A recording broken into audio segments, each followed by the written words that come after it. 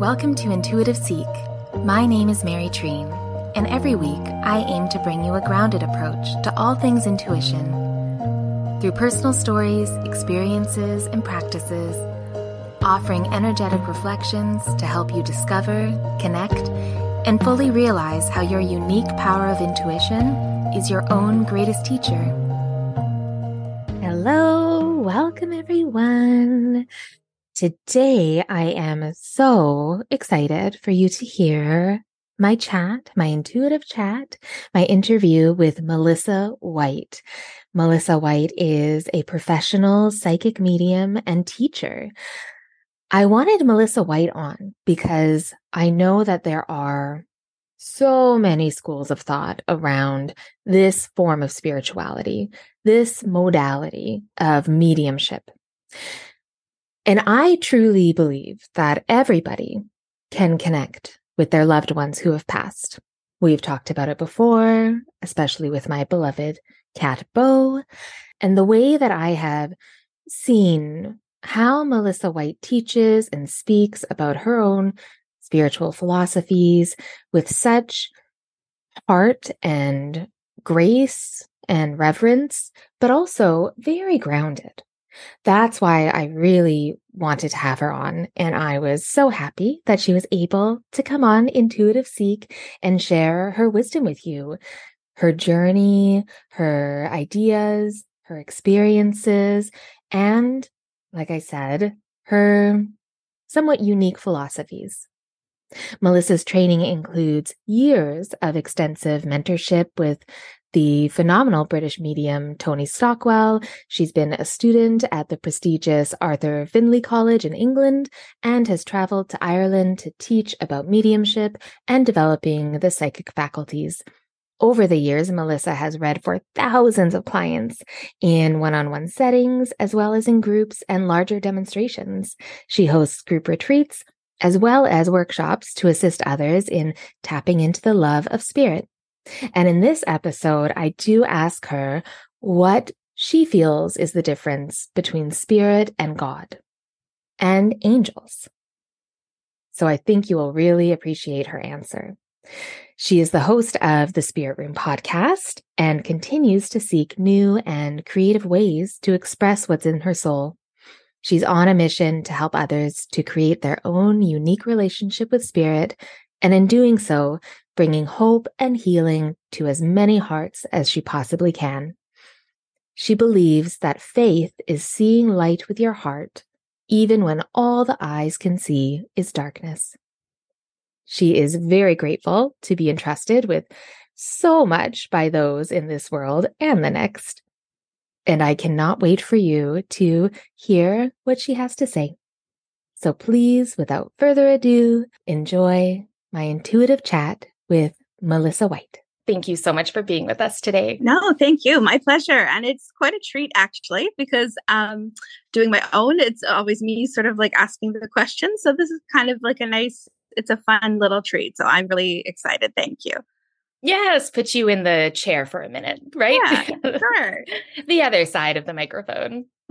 That's it. Where are you calling in from today? So I live in Maple Ridge, which for some of your listeners, if they're, not local to us, suburb of Vancouver. Beautiful. And what I always like to ask, which most of my listeners really love to kind of know, is the astrology of our guests. So do you know about kind of your big three, your sun, moon, and rising, or any other aspects that you really feel resonate with you? Yeah, I'm so curious about astrology. I love it. I find it absolutely fascinating. I wouldn't say I'm an expert at all, but I do know my big three. So my sun sign is Gemini, and then my moon sign is Pisces, and my rising sign is Libra. I love that, but also the synchronicity of that, because my rising sign is also Libra. That's so cool. And, I find like my two dearest, closest friends are both Libra suns. And so I feel like there's something there with the Libra connection. And then the Pisces moon, I always find is interesting. My daughter's Pisces sun. And so I find that that's a real strong connection. Like her sun sign and my moon sign are the same.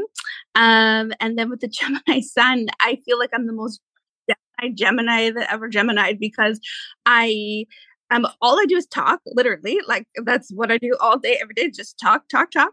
Love to learn, can't stop learning, can't stop teaching.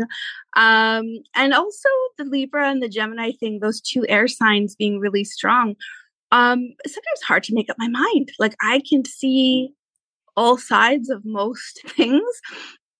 And so in some ways that's a great thing because it's an open mind, but it's also sometimes maddening because I have a hard time sometimes taking a hard stance on anything because I can kind of always see all of the possibilities and from everyone's point of view. So yes. Oh, I really, and like you, I'm not an astrologer, but I really am interested in it as a beautiful tool for us to kind of develop ourselves and find out more about all aspects of ourselves.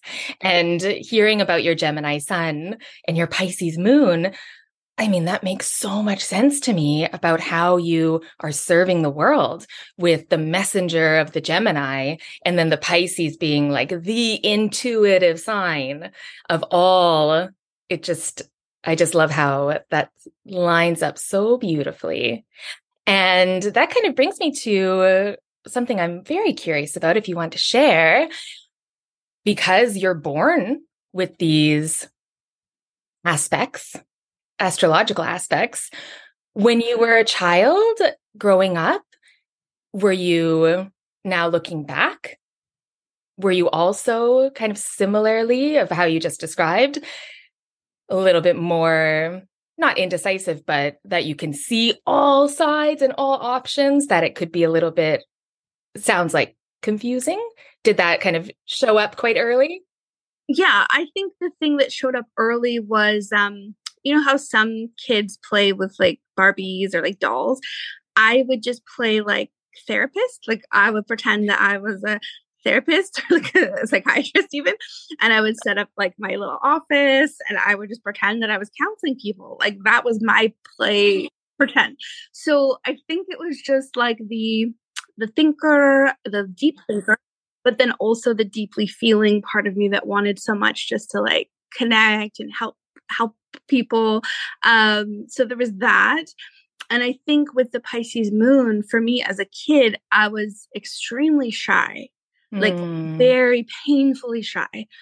But there was this other side of me, which is the Gemini thing. Like there's these two distinct parts because there was another side that would feel so shy, but then I felt really comfortable standing up in front of the school and doing public speaking. Like I loved it. And I was always like doing that. Or I would love to do like drama and be in like do like the plays and stuff. And I would like to organize them. And like I'd like to be in charge of all of them. So I'm like this very like take charge type of personality, but at the same time extremely emotionally shy. So I always felt a bit of both. So and that remains to be the same today. I love doing big group demonstrations for lots of people. I do have a Leo North Node, so I do think part of it's supposed to be, doing that stuff. But like sometimes like if it's like something of like a one-on-one where it's more social or more like it's not about work, I'm extremely shy and extremely quiet and I feel like a very awkward person. But then yet in front of people and working with spirit, and it's so different for me. So there's those two sides for sure. Yes. Oh, I'm so glad that you kind of explained that a little bit more, because I feel as if so many people, even if their astrology is not the same, but that they resonate with that, and that it sounds like as you've moved into your adulthood and now you've, really matured in how you work and who you're serving, that you're embracing all those sides of yourself and utilizing them where the strengths are, even if it's a little bit uncomfortable sometimes. Yeah, definitely. No, I do feel like it's an interesting thing because sometimes with even like students and stuff, I'll say, oh yeah, because I'm such a shy person. And they're like, what are you talking about? Like they don't believe me. It's like, oh, I really am. Like I really am. So yeah, and now I feel I'm a little bit kinder to myself. I used to feel like the shyness was such a like bad thing, or I almost felt like almost like a bit I don't know, like it was almost like a deficiency. And now I kind of look at it like it's okay. It's a part of me, right? So that shyness is okay, you know, because I also know that um I can break free from that when I need to or when I want to, you know, so it's okay. Yes. Oh, that's lovely. Did that awareness come pretty kind of earlier to you, that the shyness you were able to move through and see it as a positive? Or is it a little bit more recent? Because I love the way that you explain that. It feels very powerful. Yeah, I think it's over the last couple of years. Oh, I just wow. started realizing that like, oh, I don't have to feel so like bad about that. Like it's okay. It's almost like a tender sensitivity. And so there's beauty in that for sure. And so yeah, I just honor that part of myself now instead of thinking that it's like a, you know, that I need to be extroverted when I really am both. Yes. Oh, I love that. And that makes sense too. Just speaking to your Pisces moon. I mean, there it is. There's the tenderness and the softness, but the power in it. Beautiful. So when you were playing therapist, which is so awesome and something that I do hear quite often from Yeah. many people that do similar Mhm. things, that yeah, the toy was more about our emotions and connecting to other people's emotions. Mhm. Yes. So when you were younger, when you were a child, were you aware of your intuition? Did you know that you were able to tap into it or how it spoke to you? Like, did you have any experience with it in any way that you kind of connect to? Right. Well, I did. At the time, though, I really wasn't aware that's what it was. I had no concept or frame of reference for that. But I remember being in school, like this would be like kindergarten. And like I said, shy, but also very almost like a perfectionistic kind of tendency. So I was put a lot of pressure on myself, even like I'm thinking like, oh my God, at kindergarten, that I had to get it right, like the answer correctly. If the teacher asked me something, I wanted to make sure that I had it right. And I wanted to plan it ahead. So I was in French immersion. So we just basically, the teacher would hold up a flashcard of some item, like say like blueberries. And then if she called on you, you had to say what the word was in French. And so I would be really stressed that like she was going to come to me and I wouldn't know. So I remember sitting there and right before she would choose me, which I had no way of knowing it was my turn next, I would hear a voice in my head telling me the word in French.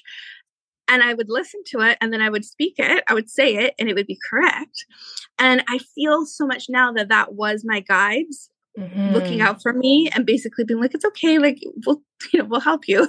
Um, and I didn't know that that wasn't like happening maybe to everyone else. Like it didn't occur to me. Right. So there was that.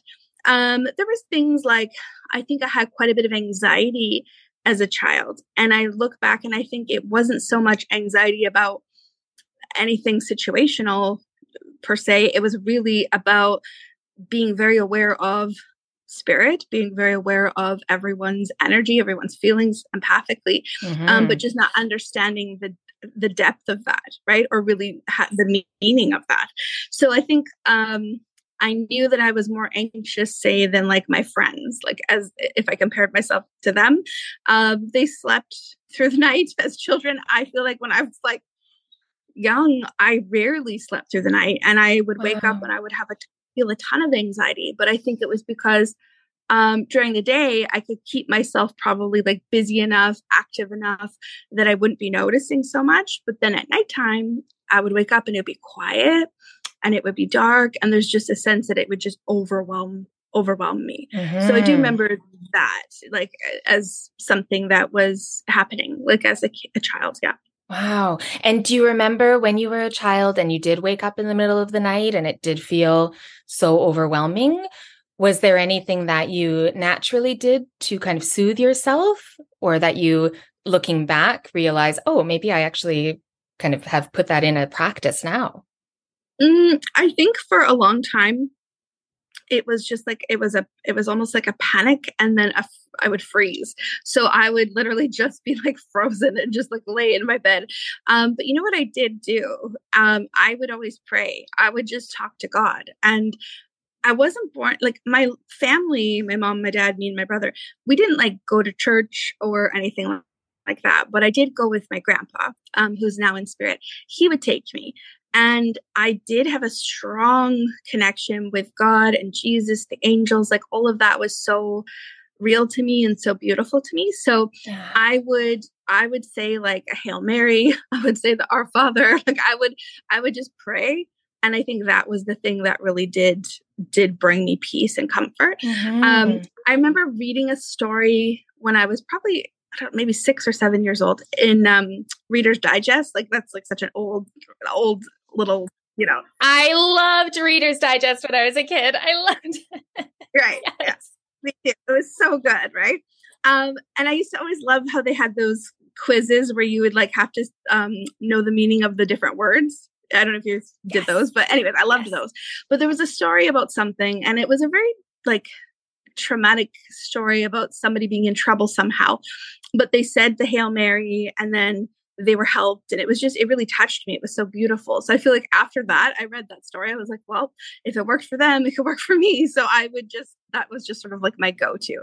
But yeah, that's how I kind of settled myself. Oh, that's beautiful. And how gorgeous too, that basically from the sounds of it, really received a sign kind of intuitively through the Reader's Digest, because another person may read that and not have that feeling of, oh, that's what I should do. Okay, perfect.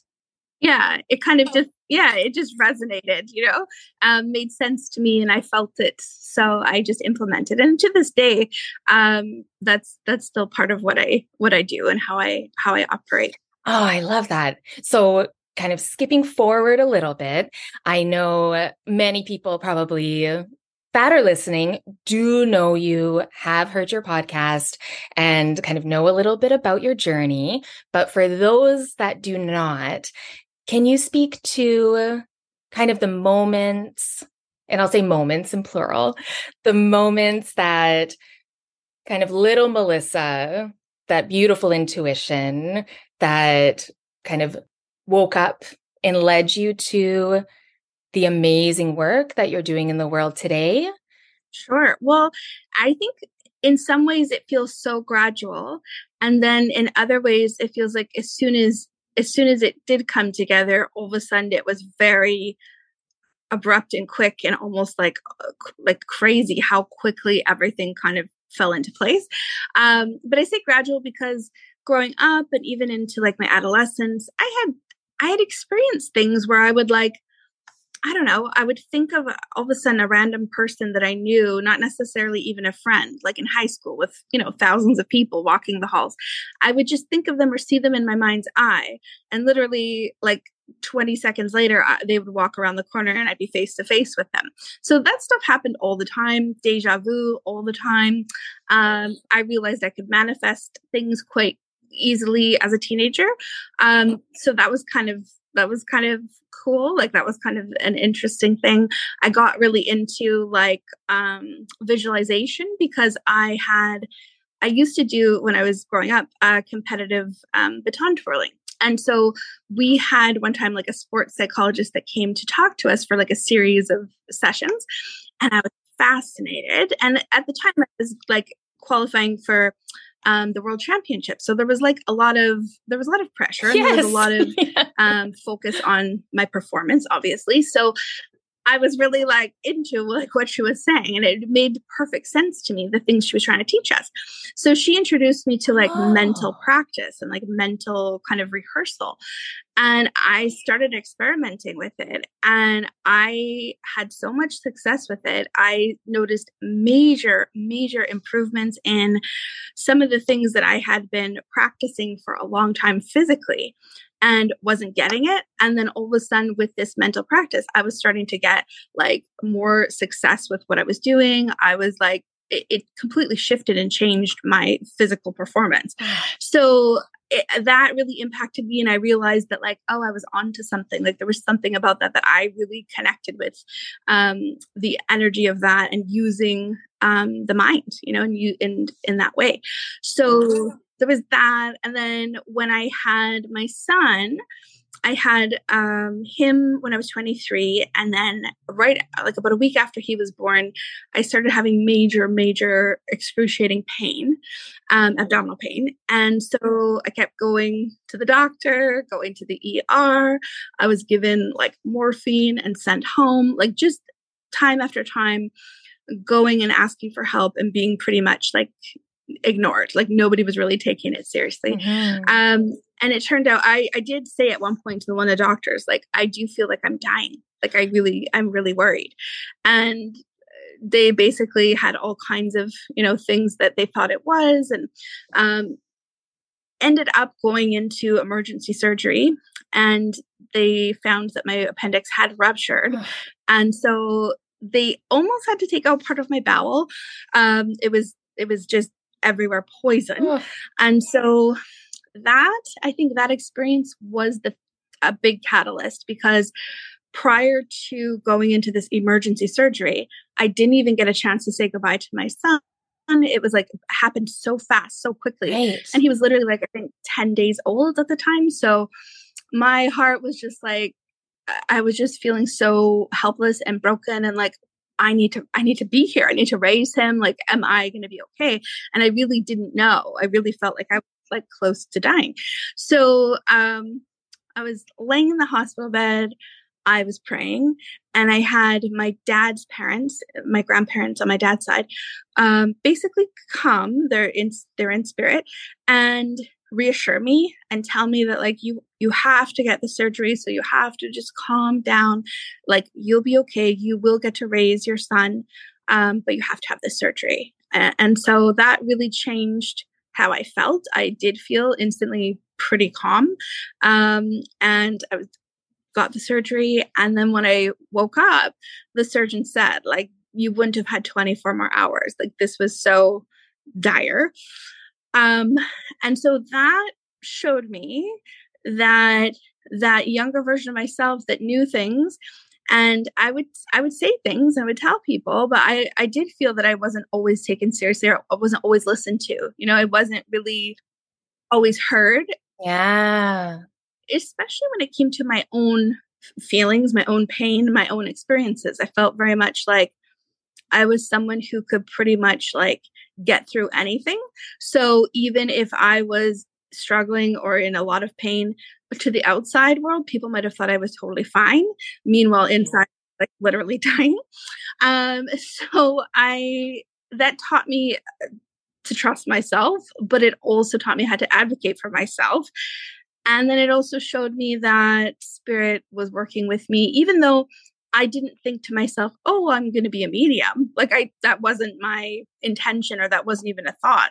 I just realized, oh, this connection that I feel is real. Yeah.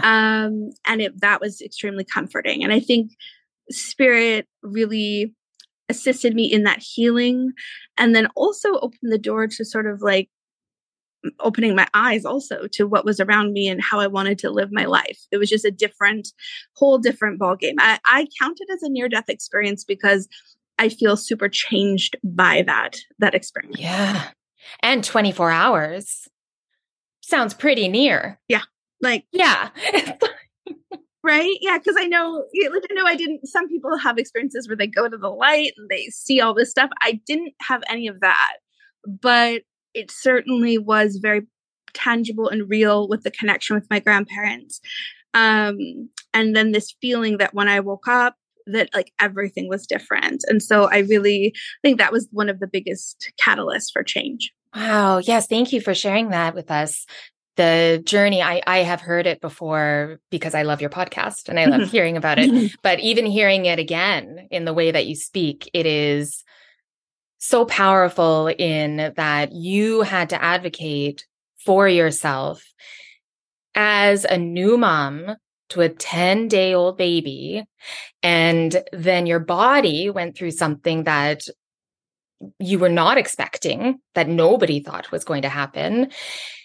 And then you also had this beautiful miracle of being able to connect to your family. but who are not here in the physical world anymore. So afterwards, what led you to continue connecting? Was there kind of another pivotal point that, or were guided by your intuition before it kind of made sense? Because hearing you speak, I am always inspired by the way you speak about your intuition and your connection, because the trust is there. Even when I said it makes sense, it feels like, oh, but that's not really something that matters to you. Yeah, I feel like, yeah, so there was that. And then the next thing, my great aunt, who I was really close to, she passed a few years, not even like about maybe 18 months after that. And her passing really affected me. And there was a sense that also at the time I was going through personally just some major struggles in the marriage that I was in. And so her energy and her love and her support from spirit literally, I feel, gave me the strength to do what I needed to do, like for my own well-being, my own mental health, and for like me and my son, you know, like really like just that. It felt like that really came from her, because I was at a point where I was completely emotionally, physically exhausted, drained. I didn't know. I was very almost like anxious but depressed at the same time, like just very, very feeling very lost. And her support, that I feel like empowered me, and I was able to almost get the solutions that I needed, or kind of like think about things in a slightly different way. She basically would be, I could feel her with me when I would be alone and say I'd be like upset, crying or something, and just feeling really helpless. I could feel her presence. And it wasn't so much that she was like speaking to me. It wasn't like a audible thing outside of myself. It was very much that, you know, internal hearing her voice, or just feeling clairsentiently, just feeling her energy. But that's what really gave me the courage to kind of to do what I needed to do in that situation. So that was really powerful. And then years later, when my daughter was born, a little bit like about a month after she was born, my husband at the time got into a major car accident and was basically not able to work for years. So he went from being like, you know, strong and young and like the provider to like not being able to do any of that stuff. And we didn't know like if it was going to get better. We didn't know anything. It was just a really uncertain time. Wow. So that was another, like all of my sort of big catalysts and these epiphanies have really been preceded by a lot of challenge, you know, a lot of trauma, which I think is, you know, fairly normal for lots of people. You know, trauma can be, grief can be another one that opens us up. But yeah, it was really stressful, but that really led me to seek meditation or some kind of tool to bring some peace and calm in my life. Yes. And because I was seeking that, I ended up in a psychic development circle, which I wasn't really prepared for. I really just thought I was going to a meditation night, and I just thought I would check it out. And it was intense, but it was beautiful. And that really was when things started to make sense to me, because I would then just try these exercises, just like I was there. So I thought, okay, I'll do it. Yeah. And then I felt so connected, and it brought me so much healing and so much joy that I just kept going, not for the purpose that I was thinking, oh, I'm gaining all these skills, like I'm developing my skills. I just went for my own interest, my own healing. And it was just something that I felt really, really like pulled to do. Even if I was tired or sick or I didn't really feel like it, I literally felt compelled to go and be and sit with spirit, be in that energy. And that was when it really, everything started to make sense to me as far as, oh, like why I had been feeling certain things, experiencing certain things. And yeah, that's how it kind of unfolded. Oh, wow. Yes. Thank you for explaining that, because the pivotal part that I kind of see is very beautiful, because it's simple, but not the easiest thing to do. is that after so much challenge and trials in your life, you finally looked for something to support you and the inside of where you were feeling that anxiety and that depression, that mix of unease and uncertainty kind of manifesting in your body. All you had to do in quotation marks, because it's not easy. Yeah. But all you had to do was become still. Yeah. And be yourself. Yeah, exactly. And I think the real beauty there is that I didn't know where it was going to lead.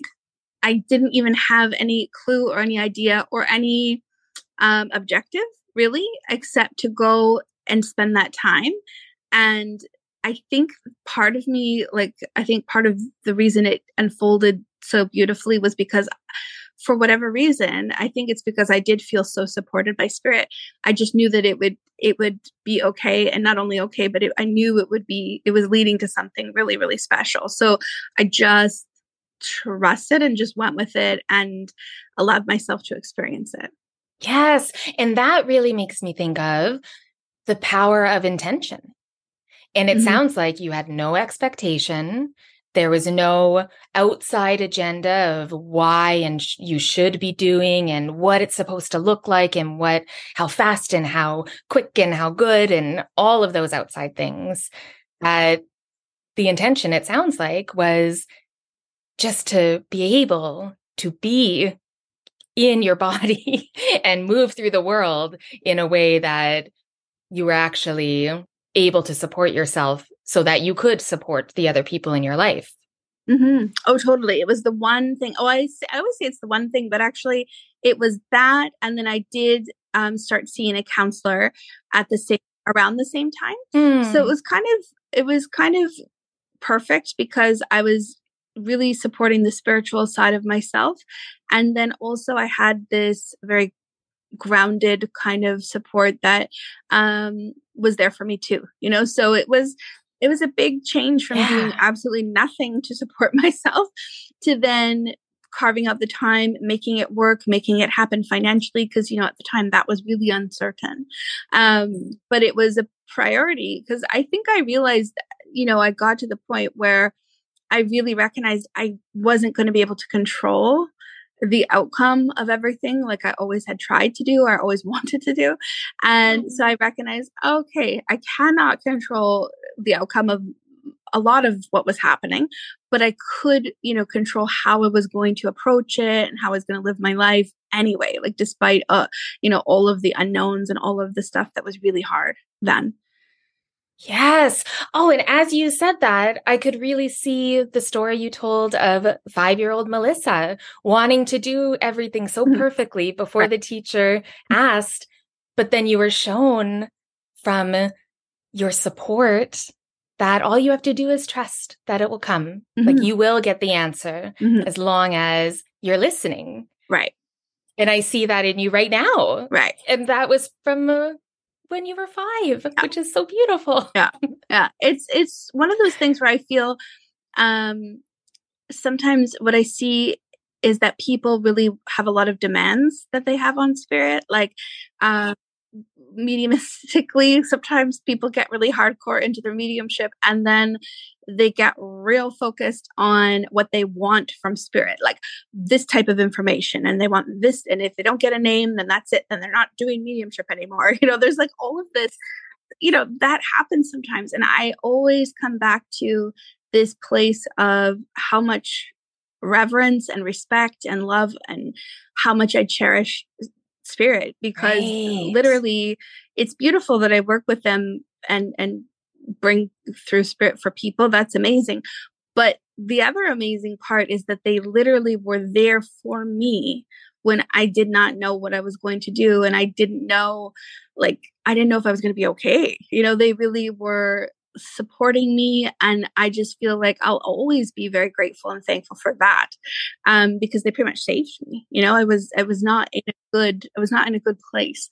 So they've been like best friends you could really ask for. So inspiring. And yeah, it just sounds very life-giving. incredibly fulfilling. Yeah, it's emotional to think about it and to talk about it because um I do think about how many times there are people who are really suffering and do feel very alone, and that they might not know that they have that support, or they might not know that they've got like legions of angels that are like rooting for them. And part of me just feels like that's more so what I just wish that I could let everybody know, is that even if you're not a quote unquote spiritual person, like even if you don't see yourself that way, you you're still spirit living in a physical body, and you're always connected. So you've always, no matter who you are, what you've done, where you've come from, like you have that love and support. And the way that spirit sees us, the way that our angels see us, like it's unconditional love. And I think lots of people in this life aren't, they might not have that. They might not ever have experienced that in this life. But it is always there for them in this other way, you know? So I think just reminding people that that does exist. And that if you're not seeing it in your physical world, in your physical life, it does exist from spirit. Yes. Oh, beautiful words to say, completely. And I know it's resonating with so many people that are listening. And so when you were going to your meditation classes, turning out to be intuitive psychic development, how far after that did you feel really called to start serving other people with your gifts in a full-time capacity? Because it is not a kind of traditional path. Let me kind of ask what that next step was. Like, how did you get there? Yeah. So that was, I would say, about 10 months or maybe a year of going religiously, right? So every week going to class, doing the exercises, and then I would go home, and I was pretty diligent about giving myself time most days to work on either, whether it's meditation or just connecting with spirit, sitting with spirit.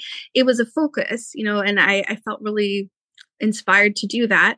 And then at that point, after about, I guess it was about a year, there was just naturally people from class that had asked if I would read for someone in their life, because we'd do an exercise in class and it would go really well. And they'd be like, oh, like maybe you could read for, you know, my sister.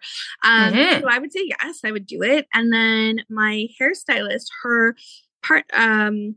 coworker asked because she was really interested. And so I did a reading for her.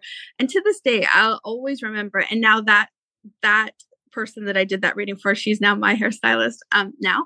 Oh, wow. All these years later. Yeah, amazing. So it's really cool. But it was so powerful. She was very open. And there was just, I just will not forget the feeling of that reading.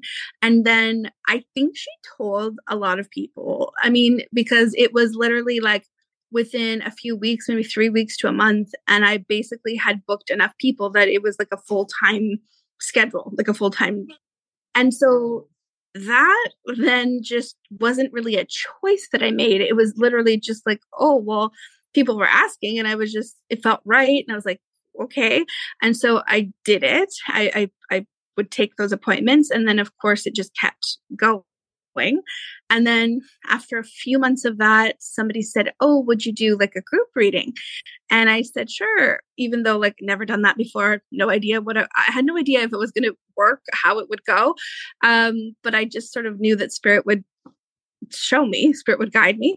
So I went, showed up and did it, and went with it.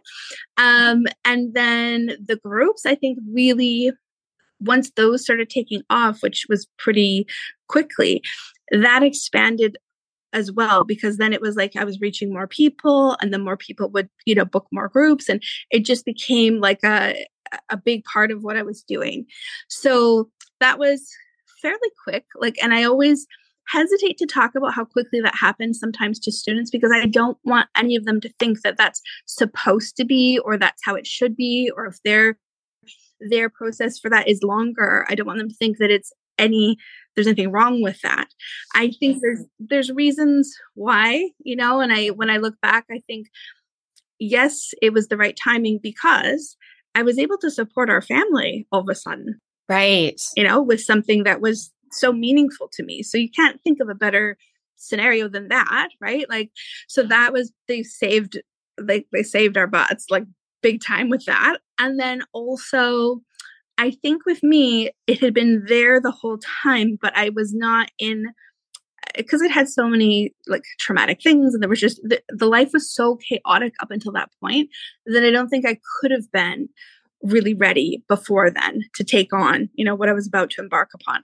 So it's not because it happened more quickly that it's like better, or if it takes longer, it's better. I think it's each person is just very individual and unique. But with my switch from from just doing this as something healing for myself to doing it for other people, it did feel like a deep knowing that this is it. This is the thing that I feel alive. Like when I do that, I feel most alive when I'm like talking to dead people, like that's sort of like the feeling. And so it just felt so right. And then after about a year working professionally and doing trial by error and just like trying to figure everything out myself, I did then find a mentor, and I did work with a mentor for years, and also started teaching just because there was just a natural inclination that if I've experienced all these things, I was reading for clients who were very intuitive and who were in the same place that I felt I was like just a year before. So I was like, okay, I can help with this now because I know I've done this. And so then that became a big part of it too. So I haven't looked back. That is so, I will say, amazing, because every aspect that you detailed, the main link is, okay, well, I just trusted it. Okay, I just trusted it. It just happened, just went with it, just trusted it. And that sounds like the lesson, the real big lesson. I know it is, but I almost feel bad because lots of times like students will ask me, and I know they're wanting a procedure or a step-by-step guide to something, or they want me to tell them like, this is what you should do. And I kind of feel bad saying most of the time, a lot of it has to do with just that, literally just trusting and then talking to spirit about it. Like instead of, I can offer them, and I do offer them techniques and things that we try. And of course, there's all of those things, like technical things. But at the end of the day, what I think works the best and when we have the most sort of progress is when we don't try to control any of that, and we just are really working in partnership with spirit. And so I want them to befriend spirit. I want them to bring spirit like into their lives, into their day-to-day lives, and experience spirit that way. And then recognize that when you do that, and then you go to connect mediumistically for someone else, the trust is already established. You've already built a strong foundation. So you're not going to be so like anxious or worried or afraid or like in your head when you're making this connection for someone else, because you already know that like these are your friends. There's a deep bond of love. Like they're not going to let you down. Yes. Oh, beautiful advice. Definitely. And it really sounds like too, even though the trust advice maybe sounds a little bit vague and not what your students want to hear, but really the way that you speak about your journey, it's in hindsight.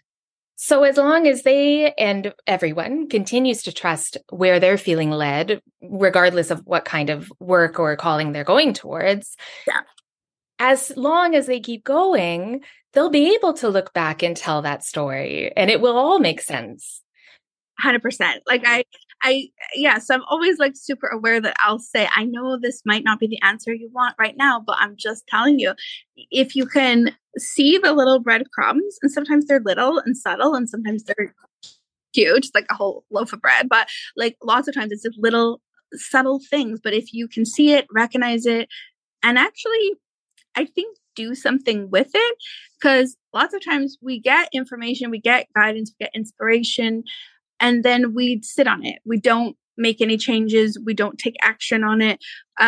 We criticize it and think it's not good enough. We want something else or some other a clear answer that's how we think it should be.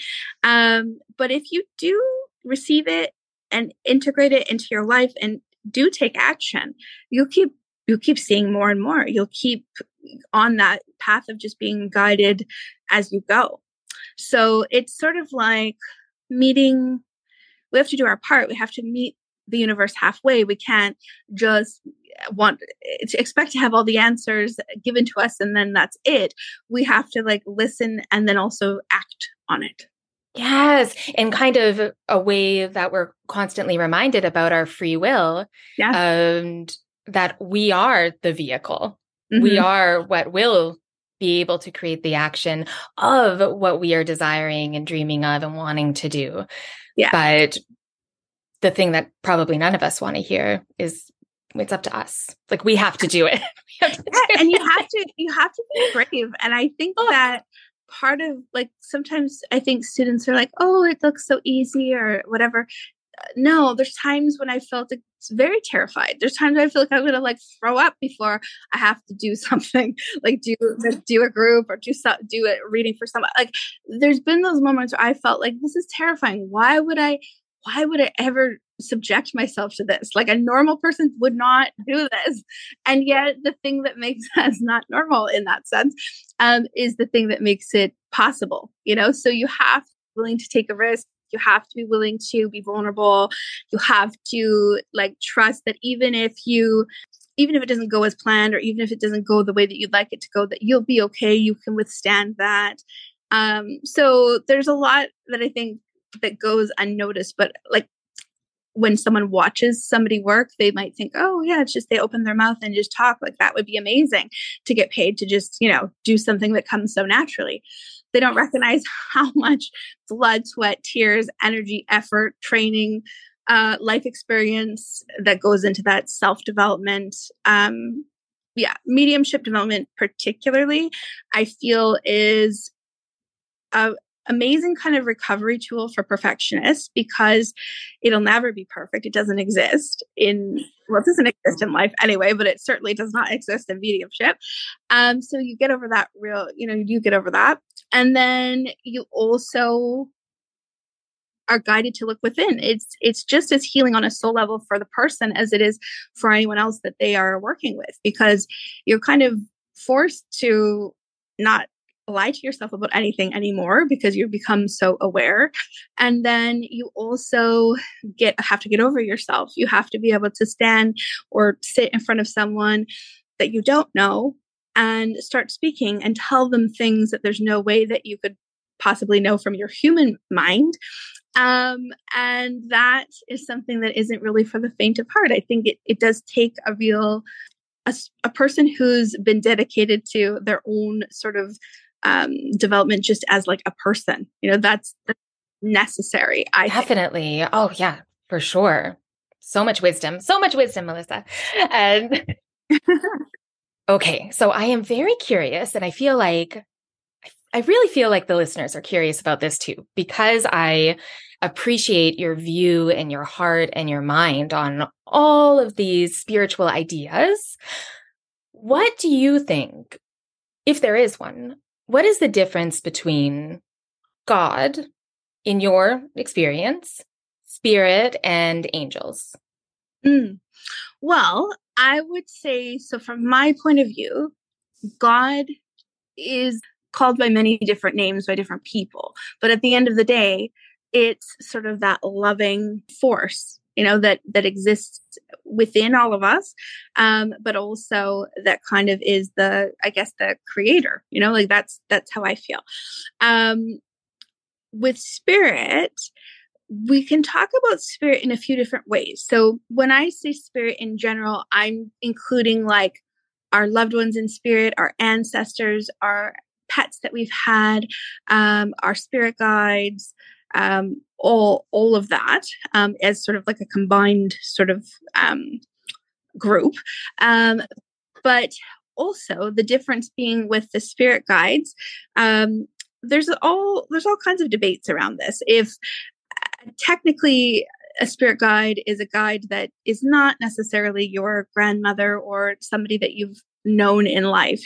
Technically they're meant to be spirits that maybe you've known in previous lifetimes. Lots of times I think that's the case.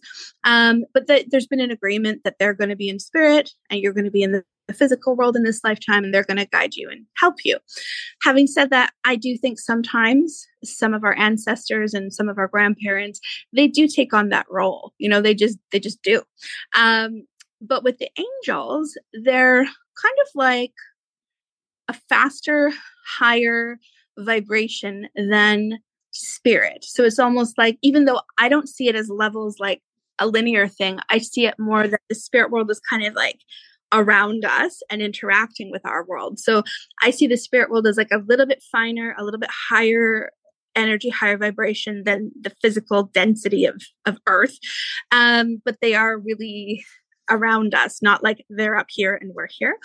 But with the angels, it's even higher, faster vibration, and they're super connected to God. So there's a sense that they are like the messengers of God. And so we can have guardian angels that are personally working with us. They're assigned to us and we have connection with them, but also the archangels who are available to all of humanity. And most people know about like Archangel Michael and Raphael, all those ones. And their purpose is different because for the most part, they haven't lived a human lifetime. Most of the angels have not. I think there's a few exceptions, but for the most part, they haven't. So they've existed in this other, the angelic realm. And so they're pure love, pure light. They see us with like unconditional love. But do they understand completely what we experience as humans? Probably not in the same way as our spirit guides who have walked the earth, lived human lifetimes. So they're sort of day to day. I feel like day to day, our spirit guides get it. Like they understand that being human can be extremely difficult and painful. I think the angels know that, but they don't have the same experience with it. Mm-hmm. So for them, a lot of the time, I feel like with the angelic realm, it's to do with healing. It's emotional healing, physical healing, helping us to trust, helping us to believe in ourselves. They want us to love ourselves so much. And I feel they're just pure love. So they all kind of exist in like all together, and they work with us all together all the time. Whether we are aware of it or not, they're still working with us.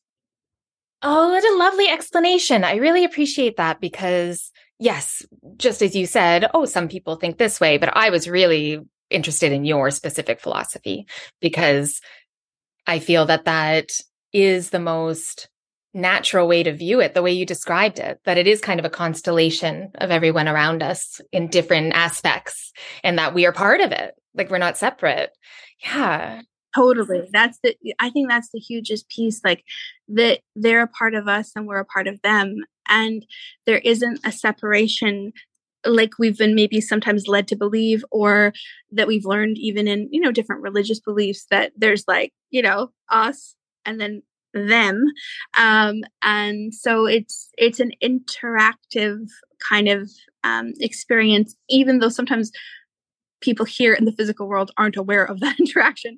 It's still happening, right? And so, it's quite beautiful. And I think the God thing, I always feel it's an interesting thing to talk about because I'll notice myself, like in a retreat I did years ago, I was talking about connection to God and something like this.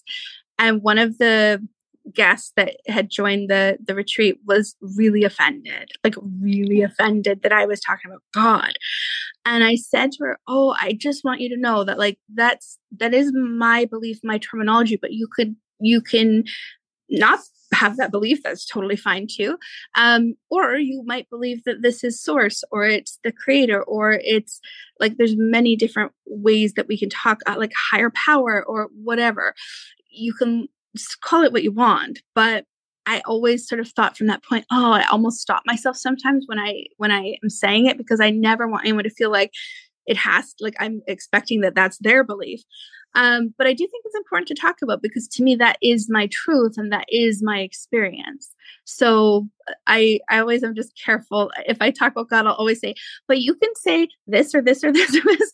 I'll always say that just because I'm so aware that people have been through sometimes trauma when it comes to religion and you know, so I am careful to mention it's not like I don't believe in a religious God, but in a loving God.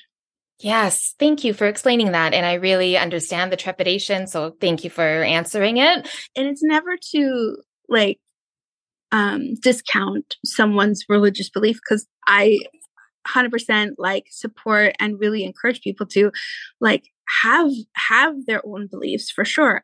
But just from my point of view, I find that like God is a feeling and it's something also that we can't necessarily, I don't think we can fully understand or comprehend. But you see evidence of it daily in nature, in miracles, and the love that we feel and the love that we give. So it's always there. So I just think that yeah, it's one of those things. It's like a personal relationship with God. Yes, thank you. And that is why I really wanted to ask, because of course, if people don't resonate and it is not part of their experience, perfect. But for the ones that it is, and they're kind of wrestling with, oh, well, what is it then? Why do I feel this way, but I'm also pulled this way?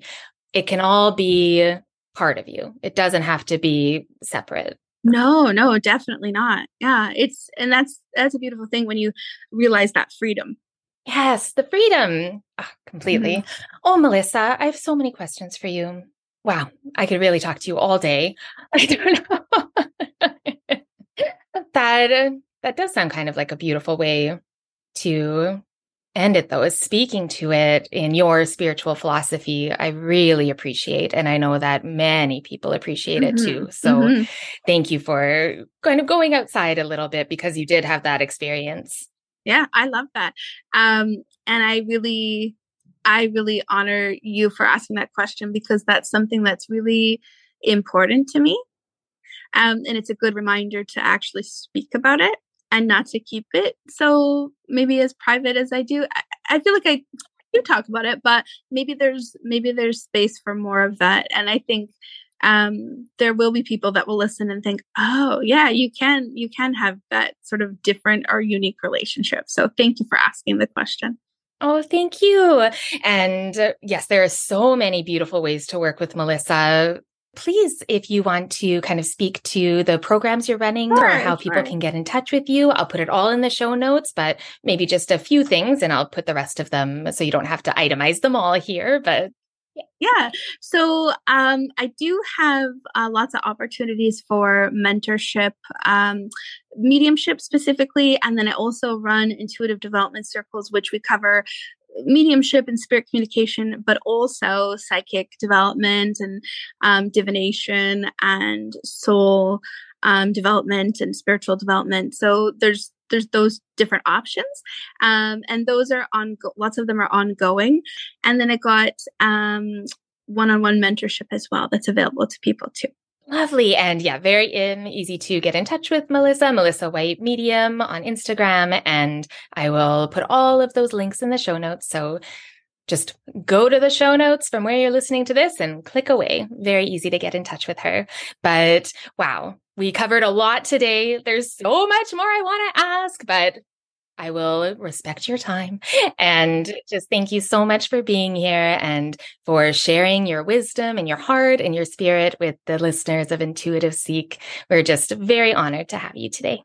Oh, my pleasure. Thank you very much for having me and for this beautiful conversation, the connection, and just for your absolutely beautiful energy. I really appreciate it. Oh, thank you, Melissa. All right. Well, have a lovely rest of your day. You too. Bye. I want to thank you for listening to this episode of Intuitive Seek. I would love to hear if you resonated with the energy I'm feeling and moving through for January. And if you have any thoughts or questions, please don't hesitate to send me a message. You can do it through my website at Treenlight or through my Instagram at Treenlight, TREENLIGHT. But all the links that you need are always in the show notes. So just scroll down from where you press play for the episode. And if you're curious about working with me for the new year, I always offer a free clarity session to chat about your needs and see how I can support you and if we would be a good fit. It's easy to book your free clarity session through my website, and I'll leave all those links, like I said, in the show notes. Hugely appreciate if you subscribe and follow wherever you get your podcasts.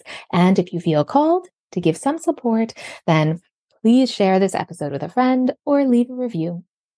Thank you again so much. Be kind to yourself, and I will talk to you soon.